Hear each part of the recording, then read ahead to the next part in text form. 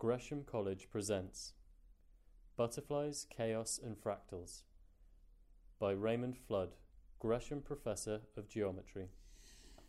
So let me show you some of the lecture topics for this year. There's no thing like getting you when you're fresh and active to tell you about what's going to happen. Well, I'll be saying a lot more about today's lecture on butterflies, chaos and fractals.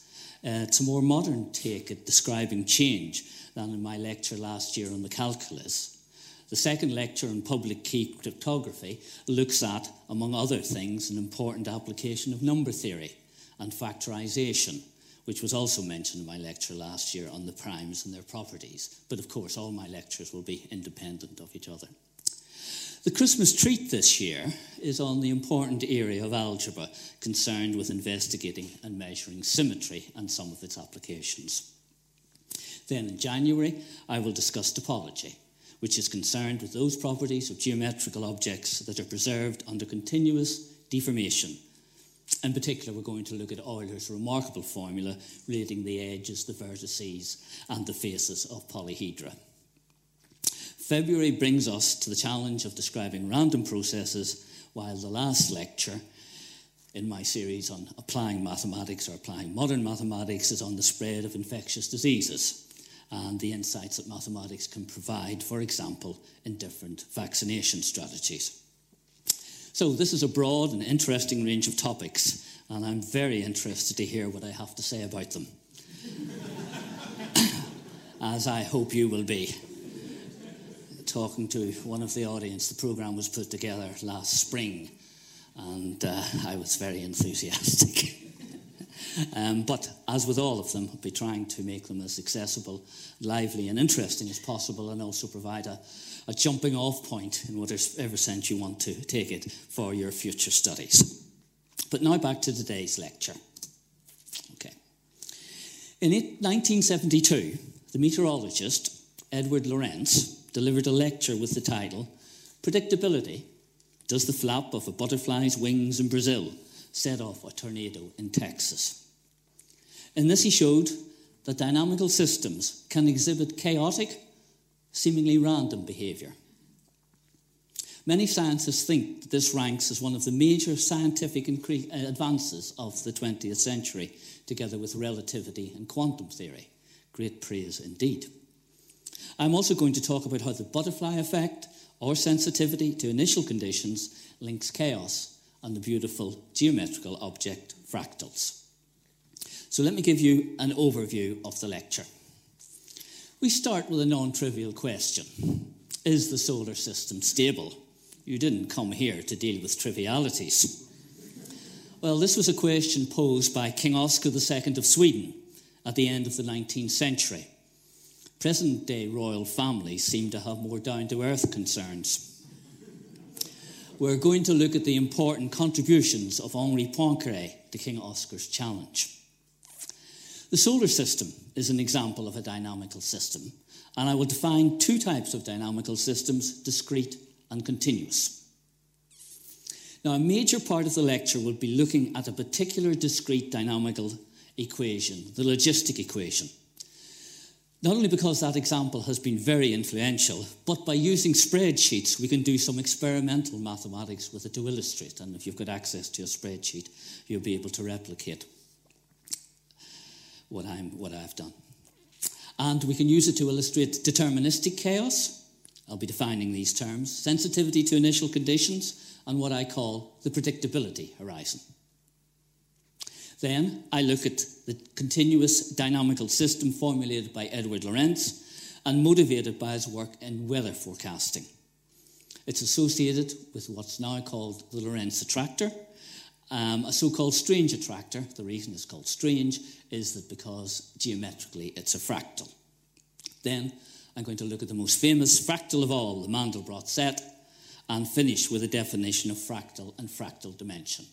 So although I won't be giving the definitions in great detail, I do want to give them to you in a sense that you can know what their essence is, because sometimes this subject is discussed without any recourse to the underlying, as it were, concrete properties and concrete definitions, which can make it seem quite vague.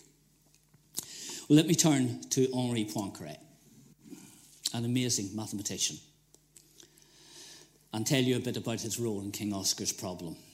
He's viewed as probably one of the great geniuses of all time, probably the last person to cover the entire range of mathematics. He virtually founded the theories of several complex variables, algebraic topology, and one of his conjectures in topology, known as the Poincaré conjecture, was solved only in this century. It's the only one of the Clay Mathematics Institute problems to have been solved. He made outstanding contributions to differential equations, non-Euclidean geometry, and also worked on electricity, magnetism, quantum theory, hydrodynamics, elasticity, and the special theory of relativity. He was an active popularizer of his subject. He was born in northern France, displayed great ability and interest in mathematics from a young age. He came from a distinguished family. His cousin, Raymond Poincaré, became president of the French Republic during the First World War and Henri Poincaré died at the young age of 58. Well, here's King Oscar II of Sweden, son Gustav, grandson Gustav Adolf, and great-grandson Prince Gustav Adolf. Didn't show a lot of originality in their names, but he was an enthusiastic patron of mathematics.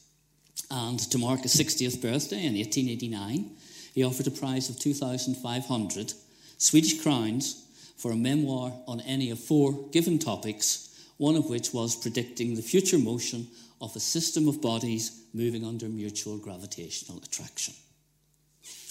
And this is an excerpt. Try if I go back. There we are here. We've got here the excerpt. Given a system of arbitrarily many mass points that attract each other according to Newton's laws, under the assumption that no 2 points ever collide, try to find a representation of the coordinates of each point as a series in a variable that is some known function of time and for all of whose values the series converges uniformly. In other words, work out what's going to happen. Now, Newton had solved this problem for 2 bodies under gravitational attraction because he ignored the influence of every other planet on the particular one he was looking at going around the sun, and came up with, in his Principia, Mathematical Principles of Natural Philosophy of 1687, that the planets revolve in an ellipse around the sun. But the n-body problem, the general problem for more than 2 bodies, is fiendishly difficult. It's much more difficult. And Poincaré responded to King Oscar's challenge by attacking a special case of the problem. And this is characteristic of what mathematicians do. You may think that he was just going to take the case of 3 bodies, being the one up from 2. But no, in a sense, he looked at the 2.5 body problem. Because what he did was, he took 3 bodies, but 2 of them are massive and 1 of them is very small. And he takes the one that is very small to have no gravitational effect upon the 2 massive ones. And he's interested in seeing what the orbit is of the small dust particle. It's called the restricted 3-body problem. And he hoped he'd be eventually able to generalize his results to the general 3-body problem and then to more than 3 bodies. Now, by considering approximations to the orbits, the word approximations is important, he was able to make considerable progress, developing valuable new techniques and analysis along the way. Although he could not solve the 3-body problem in its entirety, he developed so much new mathematics in his attempts that he was awarded the prize. However, while his paper was being prepared for publication, one of the editors queried it, unable to follow Poincaré's arguments. Poincaré realized that he had made a mistake. Contrary to what he formerly thought, even a small change in the initial conditions can produce vastly different orbits. This meant that his approximation did not give him the results he had expected. But this led to something even more important. The orbits that Poincaré discovered were what we now call chaotic. He had stumbled on the mathematics at the basis of modern-day chaos theory, where even with deterministic laws, the resulting motion may be irregular and effectively unpredictable. And here's an example of the complexities of the 3-body motion. This is a typical trajectory of a dust particle as it orbits two fixed planets of equal mass. And in the simulation, it's starting off here, and then there's that tangle, like knitting wool. The trajectory of the dust particle looks very random and chaotic, but it's completely determined by its governing equations. Right. Now, these three bodies moving under the force of gravitational attraction is an example of a dynamical system. And a dynamical system is a means of describing how one state of a system develops into another state of the system over the course of time. So let's look at some examples of dynamical systems, some more complicated than others. First of all, at the top, there's a swinging pendulum, either in a vacuum or slowed down by the friction of the air. The movement back and forth of a ship at sea. The solar system and the motion of the planets. We have mentioned them already. A particle accelerator, such as that at CERN. Power networks, like the national grid. Fluid dynamics, like the water flowing out of a tap. Chemical reactions, when you put milk into your tea. Population dynamics of insects, and that's the one that motivated the work on the logistic equation that I'll be coming back to. And stock markets and their variation. I just put that in case somebody would be able to tell me something about it at the question time.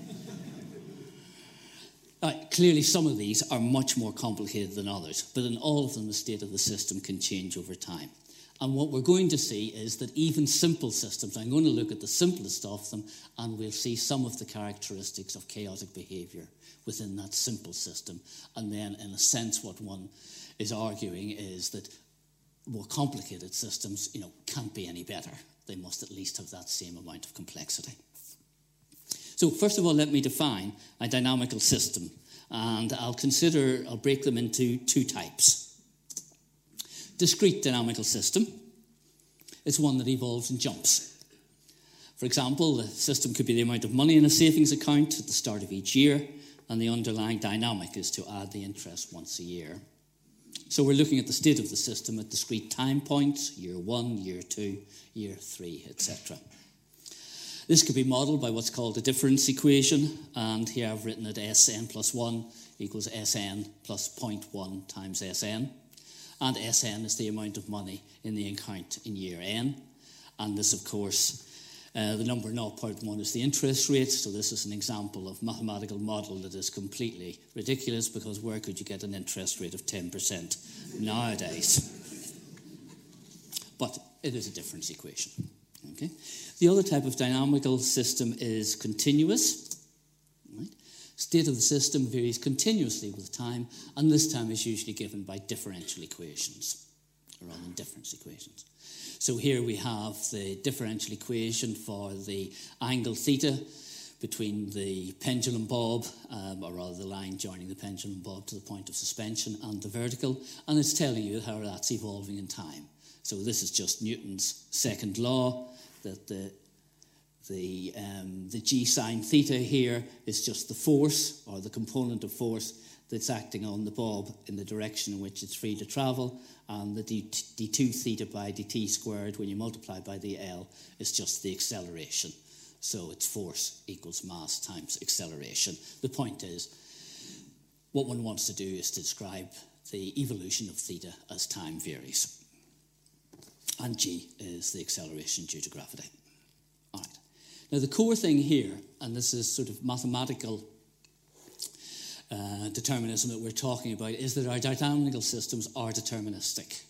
Okay? So that for our saving account example, if we know the exact sum of money put into the bank in year 1, then this determines how much is in the account in all subsequent years. Now, you can think about it when you think through it. You say, that's going to be ridiculous, Raymond, because, 10% a year, you put the amount of money in, you're going to be becoming less than a penny at some particular stage. So what do you do with things like that?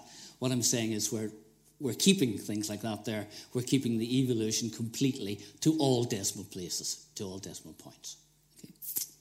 And for the pendulum, it's deterministic in the sense that if we know exactly the angle which we start with the motion, then this determines the value of theta for all subsequent times. All right, so that's determinism is crucial when talking about mathematical chaos. Right. Now, the determinism was captured very dramatically, I think, by the 18th century mathematician Pierre-Simon Laplace, who wrote,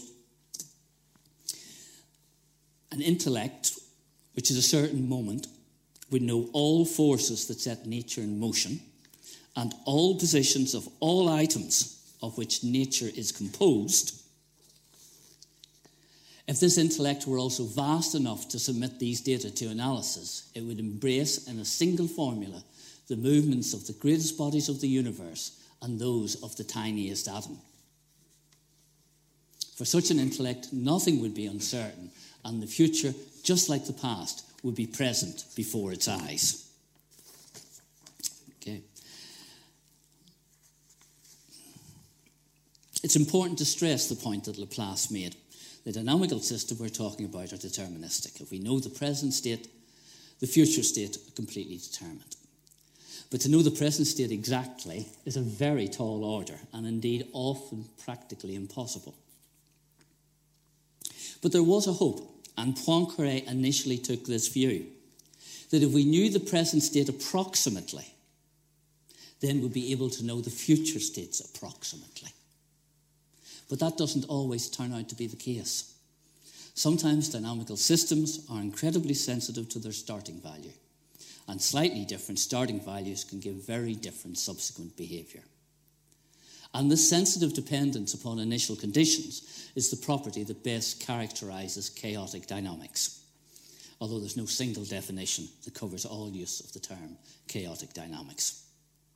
So now I want to illustrate the sensitivity to initial conditions and chaotic behaviour in the simplest possible case. The logistic equation. I put that up on the screen while I cope with the very difficult task of getting my notes into order. I think we're there. Now again, we're going to be looking at this mathematical equation.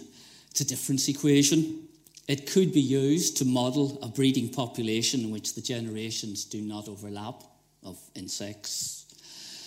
Here, xn is related to the population in the nth generation, and of course, xn plus 1 is the population in the next generation.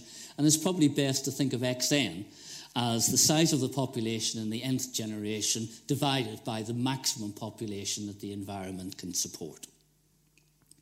And the form on the right-hand side, r times xn into 1 minus xn, reflects the fact that when the population is small, if xn is small on the right-hand side, xn plus 1 will be bigger. And when xn is big, it reflects the fact that when xn is big, the population tends to decrease. So when xn is close to 1, xn plus 1 will be smaller. You can get that by dividing the xn across to the left-hand side and then looking at the behaviour. It's a nonlinear differential equation because if you multiply out the right-hand sides, you get r times xn minus r times xn squared. So you get the xn squared, you get that quadratic term, and with a quadratic term, it's called a nonlinear equation. It's an example of a nonlinear equation. And it's the nonlinearity that makes the logistic equation so interesting. Now, r is a parameter. We can change. It might have some biological significance, such as, for example, the reproductive rate, which is what I'll call it for the sake of calling it something. And the behaviour of the solutions of this difference equation are going to depend crucially upon r, and we're going to be looking at how they change as r evolves. And to give you an idea that this is not, well, let me say what I was going to say. First of all, on the right-hand side, we've got graphs of r times x into 1 minus x for different values of the parameter r, for 2, 2.5, 3, 3.5, and 4. And you see that they all have their maximum at a half, at x equal to a half, but that the maximum is increasing as the reproductive rate r is increasing. And so we've got a family of one-humped curves, and a lot of what I will be saying is applicable to any family or many families of one-humped curves. So it's much more universal behaviour I'll be describing than just appears in the logistic equation. So that's worth thinking about. Okay, so let's just start at the beginning then, just the logistic equation with r equals 2 and starting at 0.1, just to fix ideas for us. What are we doing? Well, this is where I use the spreadsheet, which you'll see I've gone slightly mad over as we look at all the various graphs I produce. But here, what we're doing is we're performing iteration. So we start off with, let's say, at 0.1.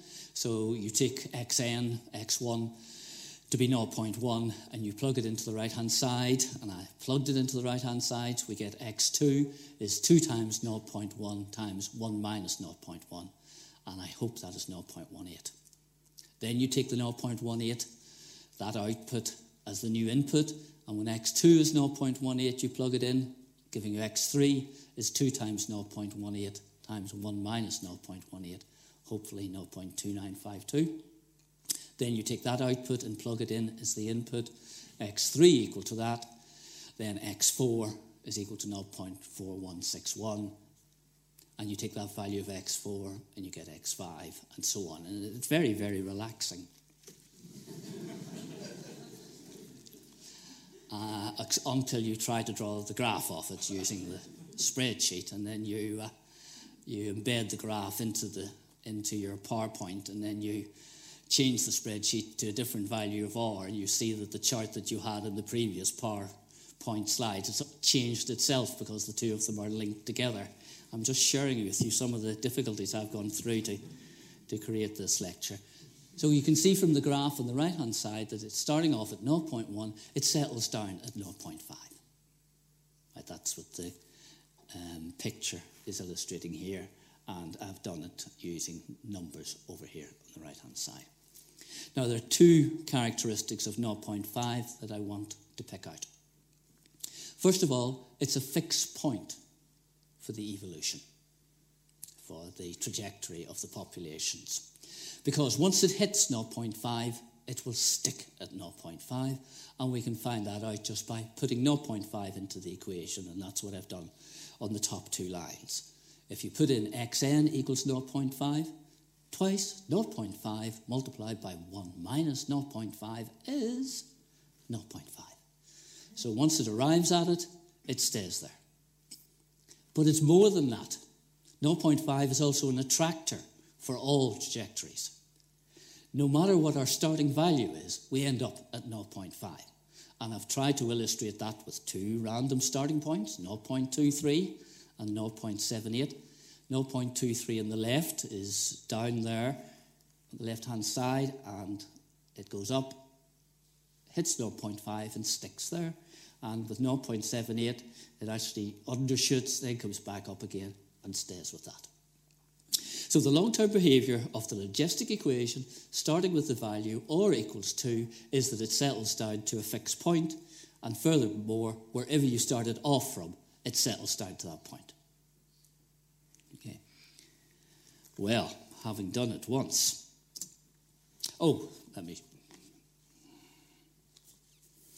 This is quite a nice way of seeing what's going on, a graphical way called the cobweb construction. So what you do is you start at a point on the horizontal axis, and you go up to the curve, then across to the line, then up to the curve, across to the line, up to the curve. Every time you reach the curve, you're getting the next generation. It'll come back again, yeah. Then you go across to the line, vertically to the curve, across to the line, vertically to the curve, and you can see that what's happening here is that you're zeroing in at that attractive fixed point, which is 0.5. Right. And if you want to so do it, but not now, you start off at another point and go across and up and across. You'll find that you'll spiral in towards the 6th point, the fixed point, which is also an attractor. And this is why the one-humped nature of it is quite important, because as the humps become greater, you get different kinds of behaviour occurring. But, I think this is quite a nice way of doing it, but I'm taking the other approach of using the spreadsheet at the moment. All right, so let's go on to, we were at 2, now let's go to 2.5. When we get to 2.5, it turns out that 0.6 is the attractor. It's a fixed point, so that's what the second line on the slide is showing you. If you put 0.6 in, you get 0.6 out. The two diagrams down below with my two randomly chosen starting points, 0.23 and 0.78. For each of them, starting off with them, the evolution, the trajectory goes to 0.6. So what we have here, again, you've got a different fixed point, but you still have a single point attractor. Okay. So what we want to do now is to increase the value of R. And as it goes up slightly, we keep getting the attractor as the fixed point. It's the point where the curve and the line meet. But when you get to R equal to 3, that fixed point becomes unstable. Values are not attracted to it. Instead, they're attracted to a pair of values, and the system oscillates between them. So when R equals 3, the attractor is now a pair of values, and the system oscillates between them. And this, with the graph, it has settled down here between the two values, up, down, up, down, up, down, up, down. And over here, the same kind of thing. And again, that pair of values, that cycle of order 2, that attractor for the system, it is an attractor for the system because no matter where you start, you will eventually end up oscillating back and forth between those two values. So relatively simple behaviour, more complicated than a single point, but relatively straightforward. And this is the behaviour you get when you go up to R equals 1 plus root 6. And you can do that calculation because what you do is you look at the expression for iterating the logistic equation twice and finding out where its fixed points are. That's how the root 6 comes out. So all you have to do is to solve that equation of degree 4. But I've done it for you. At a slightly bigger value than this, the period 2 attractor becomes unstable, and the attractor is a set of 4 points. So again, it's oscillating between 4 points. I know this is not tracing them exactly, but I think I don't need to be doing this for you to see that there's a set of 4 points, and it's attracting because here we're starting off at a value here of 0.23, and it ends up in that period 4 cycle, and here we were starting off with another value, 0.78, so it heads off of that. We had a single point, we had a period 2 attractor, we had a period 4 attractor. I wonder if you can see a pattern. So this is just what I've said, point attractor, period 2 for R slightly above that. The period 2 attractor becomes unstable, and the stable attractor is one of period 4. As R increases, you get period doubling. You get period doubling to period 8, period 16, period 32. Now, what that means is that if it's a period 32, it only comes back to the same value after 32. If period 64, it only comes back to the same value after period 64. After 64. But the points at which this period doubling occurs are getting closer and closer. All right? They're getting ever more closely spaced until they have a point of accumulation. That point of accumulation is 3.57, and then the system is no longer periodic. It never returns to a value it's been in before. And that's a measure of what you mean by chaotic, this lack of periodic. That's one definition of, because if you think back to an approach that could be taken to show that the solar system is stable, if you were asked to show that something is stable, a sensible approach would be to show it's periodic, to show that it comes back to where it's been before. Because it comes back to where it's been before, it's going to evolve in the same way that it did in that previous cycle. So once you can show that something is periodic, you have that stability coming into it. And that's a very powerful approach, and that's why Poincare did a lot of what he did. So here we have now this logistic equation with R equal to 4, and R equal to 5,7 as well. This one is more up and down all over the place. Now, of course, when I say never comes back to its before, I mean the number with all its decimal points in it between 0 and 1. Clearly here I've got little blobs representing where they are, so that's not going to be the case here. And there's another issue might come up in questions, probably will, about the finite nature of computer arithmetic and the fact that it can only store numbers to a certain degree of accuracy, and issues concerned with that as well. Okay, so we've got there something. Now this is a simple difference equation. Here you're starting off, you're putting R equal to 4, you're starting off at 0.78, and look what it's doing. It's going all over the place. Okay? So that's one thing to draw from this, that this relatively simple, non-linear differential equation can exhibit trajectories which are not periodic. Okay. Now, there's a very nice way of looking at this all at once, and it's called bifurcation diagram, and let me show it to you here. Bifurcation diagram, period doubling road to chaos. And the way to interpret this is that you've got the values of R on the horizontal axis. And vertically, we have got what the long-term behaviour of the system is. So that you imagine yourself standing at 2.6 and look up and you see a single point above you. So you're at 2.6 and you look up and you see that point.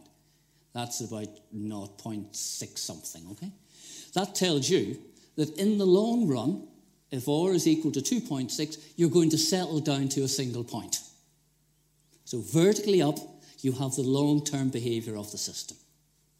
You go along to 2.8 and you look up and you say, in the long term, I only see 1 point above me. In the long term, the system is going to settle down to that value. Then, as you go along here to 3, when you go up to 3, the period 1, the fixed point, bifurcates into the period 2. So when you're looking up now, let's say at this value of 3.2, you see 2 points above you, and that tells you that the system will settle down to a period 2 orbit. Okay? And as you're going along, here we are, 3.5, wasn't it, I think I said? And you look above, you get 1, 2, 3, 4.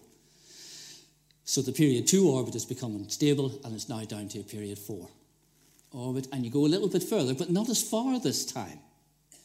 And it's 1, 2, 3, 4, 5, 6, 7, 8. It's morphed into a period 8 one, and if I could magnify it out or whatever, at a little bit further, another value of what you'll look up, it'll be period, where was I, 8? You'll be period 16, period 32. But they accumulate around what it was, the 3.57, and if you look up here, you've got a whole infinite number of values that the orbit runs through, and it's non-repeating. And at 4, that also is a chaotic value as well. When R is equal to 4, you look up here. But notice there are periods of regularity as you go on through, because we get lots of other period doubling. Period doubling, for example, and I think this is the one here. It's at 3.8284. It sounds quite nerdish if you're able to remember things like that. Where you get period 3. So there are regions further on where you get order again. I think that's the period 3 one. And here I've done a simulation of it, and it's going into a 1, 2, 3. Yeah, back to 1, 2, 3. So it's a period 3 orbit. I'm just pointing out two things. One, that it goes into chaotic region, then comes back to periodic behaviour, and in particular goes back to period 3. And there's a very important paper in the subject by York and Lee, I think it is, saying period 3. If you've got a system where you can get period 3, then you can get chaotic behaviour. All right. So the picture I had there, it was trying to explain to you, it's called the period doubling road to chaos. So you've got some underlying parameter that you are tuning, and as you tune it, the long-term behaviour changes, and eventually at some stages, the system becomes chaotic. Okay. All right. Now, I'm very pleased with the next bit, I think so, because I was able to draw lots of graphs. I wanted to show you about sensitivity to initial conditions, and in fact, pull out something quantitative from it as well. So what I'm doing here is I'm taking the system in a chaotic region, 3.7, R equals 3.7, I'm telling you it's chaotic there. And I'm going to compare,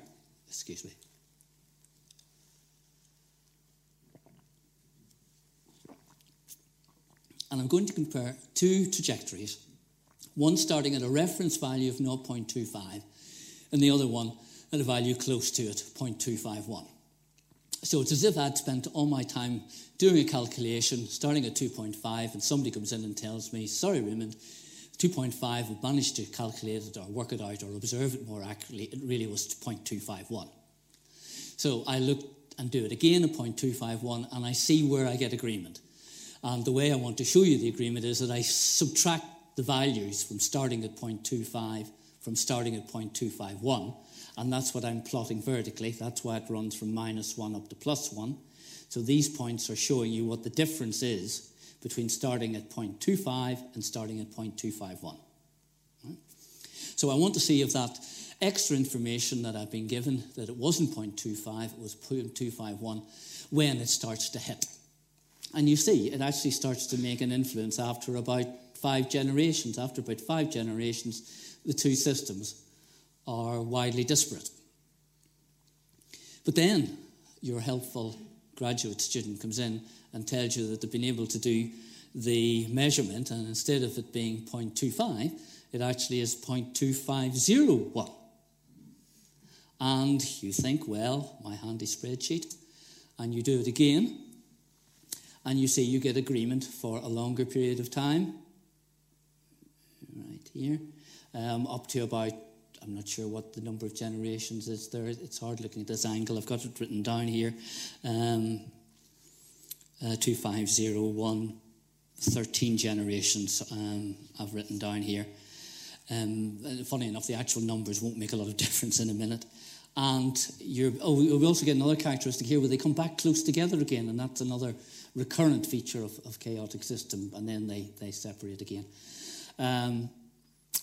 So here we have a certain amount of agreement for a length of time, and I think I did it another couple of times. Here I did it with 0.25, the same reference value, 25001. And can you see that you're getting more agreement, but not an awful lot more agreement?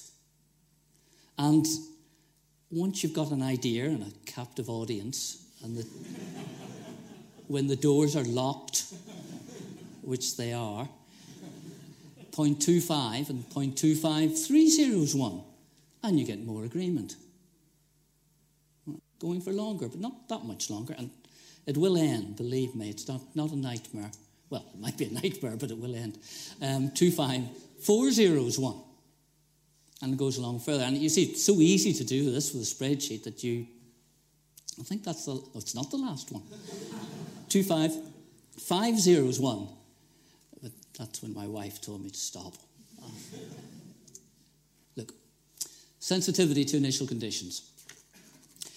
What I'm doing is I'm having a reference starting value of 0.25, and I'm going to compare the agreement of the trajectory starting at values of 0.251, then 2501, 25001, all right down. And on the right-hand side, the numbers on the right-hand side are the generations of agreement. Just by casually looking at it, trying to see where they've definitely separated is what I did there, not done to any great degree of accuracy. I'm out by 2 or 3 or whatever. But there's a very great difference between the structure of these two columns of numbers. The left-hand one is, in a sense, behaving exponentially. You're measuring to another decimal point. You're measuring 10 times more accurately. Or in a sense, you're measuring 10 times more accuracy, but what you're getting here is essentially just a linear increase in the amount of predictability that gives you. Right? So if we go to the bottom of the slide, a 10-fold increase in accuracy of the starting values only gives a linear increase in agreement of population sizes. And this is a very poor return on the length of predictability as we increase our initial accuracy 10-fold. And there's going to be a limit to how far ahead we can effectively predict a system when it's in the chaotic region.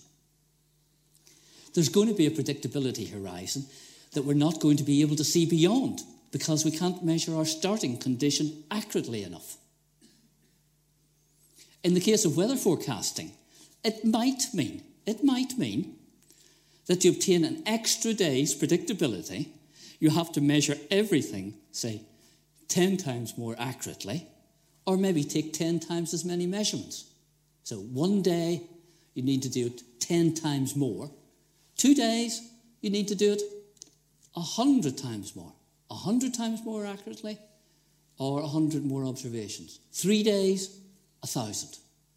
You see the expense, the cost of getting that small amount of predictability. But on the other hand, you can use the same ideas to help check how reliable your weather forecast is. This can be done by running the forecast with slightly different sets of starting values. You've got the ones that are measured, come in from the measuring ship, the weather ships and the balloons and different other sources. They're the ones you're going to feed in, but then you feed in ones that are slightly different from that. And you try to see how long you get agreement. And that gives you an indication of how reliable your weather forecast is going to be, and essentially whether or not your system is in a stable or a chaotic thing. And that's called an ensemble forecast, because you use an ensemble of slightly different states as initial value in order to obtain the forecast. And also, one can quantify this here using a notion of, it's called Lyapunov exponent, which tells you how quickly, on average, the average speed at which infinitesimally closed states separate. So I think there are two,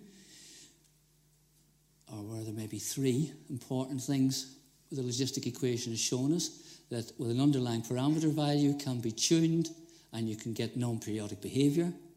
You get this exceptional sensitivity to initial conditions, and it's so exceptional that what you get only is at an exponential cost of whatever it may be, you only get a linear reward. And don't trust me, but trust the former president of the Royal Society, Robert May, Baron May of Oxford, I believe, who wrote a very important, influential paper in Nature in 1976. And towards the end, he said, not only in research, but in the world of politics and economics, we would all be better off if more people realised that simple non-linear systems do not necessarily possess simple dynamical properties. And that is a summary of the part of the lecture up till now. So let me, if I may, then move on from discrete dynamical systems onto the continuous dynamical systems. And Edward Lorenz, he was an American mathematician and meteorologist, famous for his pioneering efforts in chaos theory. And there's a very nice story of how he discovered chaos. He was running a simulation of a very simplified model of the weather with three differential equations. Three differential equations are there. And he was using a computer to do them. And he decided he wanted to do a longer run than the one he had done. But rather than start again from the beginning, he took the result that he had obtained halfway through. And he started off the system again, the computer again, from the values they'd produced halfway through. And he soon got very different values for the evolution than he had previously got. And he originally thought it was a hardware fault because software systems shouldn't do that, as we know. But the reason really was that the printout was only giving accuracy to, let's say, 4 decimal places, whereas in the machine the number was being held to 8 decimal places. So he was putting in a number that was slightly different from the one that had been held internally. And this is how he discovered chaos and went on to investigate it. It's a vastly, I think this system of three differential equations is to do with liquid in a box being heated from underneath. But with certain values of the parameter, sigma equal to 10, rho equal to 28, and beta equal to 8/3, you get the Lorentz attractor, which, by the way, is just shaped like a butterfly. And this is the attractor. It's in 3 dimensions, x, y, and z. If the x, y, z's are a point on the attractor, it will stay on the attractor, and the evolution is very complicated indeed, never coming back to where it was before, but also coming as close to where it was before as you may wish to specify. It's called a strange attractor because attractors before that were relatively straightforward geometric objects like a torus or a sphere or a point, which would be even better. Whereas this is a fractal object, and here's one of the many beautiful pictures you have on the web of it. If you zoom in, you get that kind of complexity within the Lorentz attractor, just showing you how different the dynamics is. Now, clearly it'd be a lot harder to have worked through something like this than with the logistic equation, but the things come across. Okay? So we've seen that kind of behaviour now, or at least I'm telling you about it, both in discrete and in continuous systems. And I now want to sort of move on to the last section to look at the most famous attractor of all, which is the Mandelbrot set, which you're probably very familiar with.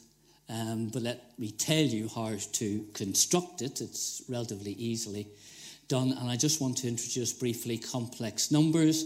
And there are 3 pictures here. The first one is telling you that every point in the plane can be associated with complex numbers. So point in the plane means a complex number. This one down here is telling you that if you have 2 points in the plane, there's a Z and there's a W, it's possible to add them together, and that's how you add them together. It's at the end, the other vertex of this parallelogram.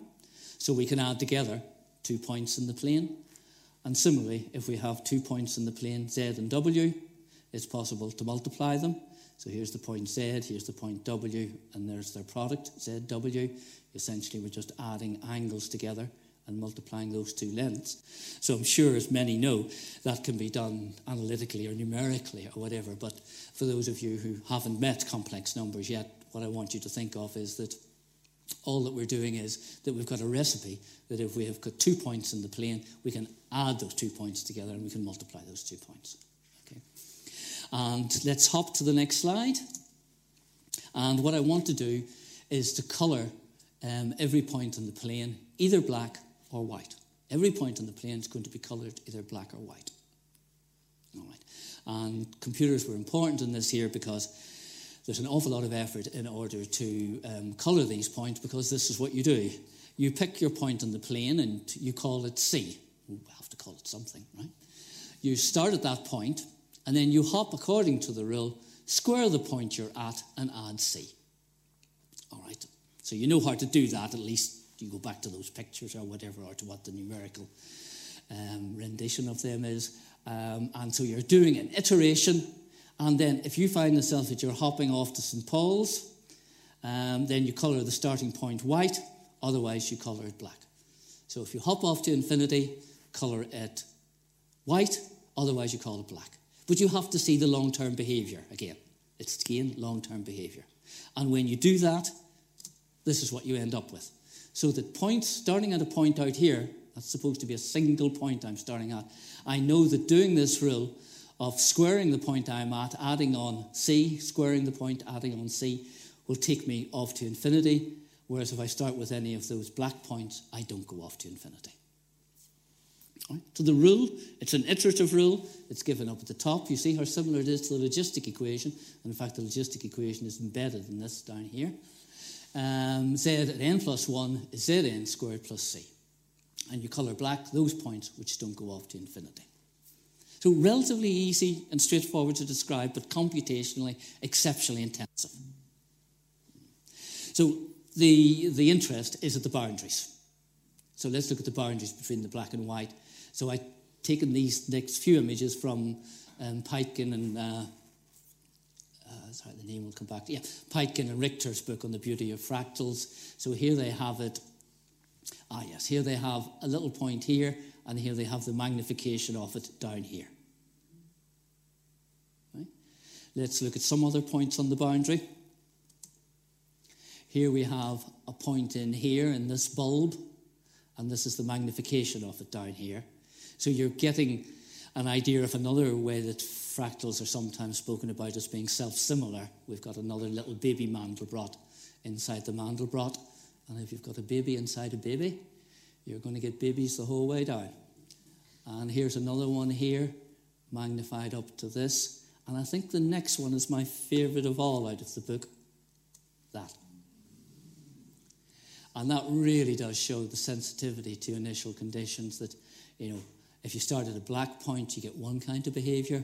If you start at a white point, you get another kind of behaviour. It really is. I think it's quite low, quite right. You sort of feel you're going to fall into it, but don't.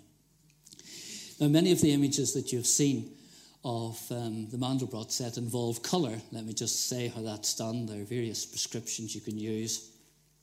Here we have the white region has now been coloured in different ways. The black region is still black. And what the colouring is chosen is, it's just a measure of how, this is a white region point, so anywhere out here you're going to hop off to infinity. And you really colour it depending upon how quickly you hop off to infinity. So that's all it's doing here. So those yellow points, they're saying that starting off at the yellow points, you'll hop off to infinity at more or less the same rate. And similarly for the sort of green ones around here. So that's how the coloration is introduced, by how quickly something happens. So we can introduce that there just to show you, because there's a sort of psychedelic animation where we zoom further and further into the Mandelbrot set, which is this.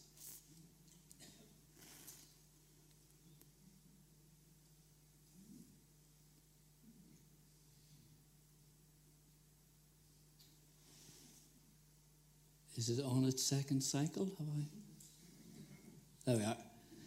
I hear cries of mercy coming from the audience. And have I done something absolutely awful? No, I haven't yet. There we are. Okay. So that was just to stop that. Don't read that yet.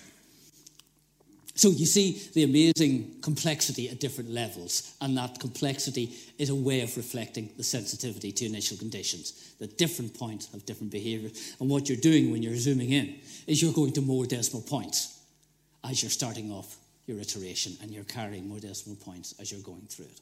And I just want to finish then with trying to give you something a little bit concrete about what a fractal is. You can define it as being complex on different levels and self-similarity. But originally, and the one I find the best one to carry in one's head, originates in Mandelbrot's paper of 1967. Geographical curves, the one that's called How Long is the Coast of Britain? Statistical self-similarity in fractional dimension. And he's saying here that geographical curves are so involved in their detail that their lengths are often infinite or rather undefinable. However, many are statistically self-similar, meaning that each portion can be considered a reduced scale image of the whole. That's the self-similarity business. In that case, the degree of complication can be described by a quantity d that has many properties of a dimension, though it is fractional. That is, it exceeds the value unity associated with ordinary rectifiable curves whose length you can measure. Right? And that's why he chose the word fractal, because of the fract in the word fraction, because of the root of fract in the word fraction. Okay. And let me tell you how you can get these fractional dimensions. You take a straight line and you want to measure it using rulers. Now, you lay these rulers along the line. Now, suppose you take rulers that are half the length. You're going to need twice as many rulers. Suppose you take rulers that are a third of the length. You're going to need 3 times as many rulers. If you take rulers that are a quarter of the length, you're going to need 4 times as many rulers. So that's just a scaling of 1, and that's why a line's called one-dimensional. Right? You take a ruler that's a tenth of the size of the one you started off, you're going to need 10 times as many of them. So it just goes down like that there. But let's look at this carefully crafted diagram I got from the web about the coastline of Britain. And I quite like the heading, perhaps with a capital R. As I say, it's taken from the web. If a ruler is of length 200 kilometres, you need 11.5 of them. That's the picture on the left. If the ruler is of length 100 kilometres, half that length, you need 28 of them. Now, 28 is more than twice 11.5. If the ruler is of length 50 kilometres, you need 70 of them. And 70 is more than twice 28. What's happening? You're getting into all the little nooks and crannies as you're going round the coastline. The smaller rulers are getting into all the little crinkly bits. If you can talk of a coastline as full of crinkly bits. Or I think in the paper, actually, Mandelbrot used kinky bits or I think you may have just said the kinks in the coastline. If you were to use rulers of length 25 kilometres, you would need more than twice of 70 of them. Right? So it's the fact that the scaling is going up more than it does in the case for a line that gives you the fractal dimension. Right? As the length of the measuring stick is scaled smaller and smaller, the total length of the coastline measured increases, and the number of rulers needed is increasing by more than a factor of 2 each time as you're doing it. And in fact, when you look at what you just apply this into a quantitative measure, it comes out at, I think in the paper he said, the coastline of Western Britain had a fractal dimension of 1.25, indicating its irregularity and its roughness, in the sense that as you double that, you half the size of the ruler, then you're going to need more than twice as many of them. The 1.25 tells you how many more than twice of them that you need. And just to look at this, because we've been talking about mathematical chaos, and really for a fractal dimension we need a sort of an object that is taken to the limit, and this is a good example of one, which is the snowflake curve. And it's the limit of the following operation. You start with an equilateral triangle, then on each side you take out the middle third and you build another equilateral triangle on the bit you've taken out. Again, another very relaxing activity. And so down here we're doing the same with whatever shape it is. We take out the middle third, we build another triangle on it, and you end up with something. You can see why it's called the snowflake curve, with this process in the limit. So one can show that it's a curve of infinite length that encloses a finite area. But all I want to pull out from it here is just to illustrate this idea. Suppose your ruler were of this length. Then, if you put your ruler down, it's just going to be of length 3, right, on the shape. If you decrease your ruler by a third, you're getting into more of the nooks and crannies. You're getting into here and across here. So when you increase your ruler, if you decrease the length of your ruler by a third, the number of rulers that you need goes up by 4. Right. And that's true this one compared to whatever the next one is in the series. If you decrease the ruler size by a third, you'll need 4 times as many. And that's why the fractal dimension is, that's why the numbers 4 and 3 and the log 4 and the log 3 come, because they're given by time by an exponent. So that hopefully will give you basis if you want to find out any more about it. It's trying to put a numerical value on sort of roughness and irregularity, and it's quite a nice way of doing it. But I'm going to finish just by saying, talking about dynamical systems, kind of chaotic behaviour they can show. Crucial importance in the lecture has been the butterfly effect, or sensitivities to initial conditions, and we've seen that sensitivity in discrete and continuous dynamical systems. And the butterfly effect I've tried to show can also link chaos and fractals. Now, I've made great use of spreadsheets in the lecture to simulate the behaviour of the logistic equations, and I strongly recommend you to try doing so yourself. So anyway, thank you for coming, and happy iterations as you hop off home.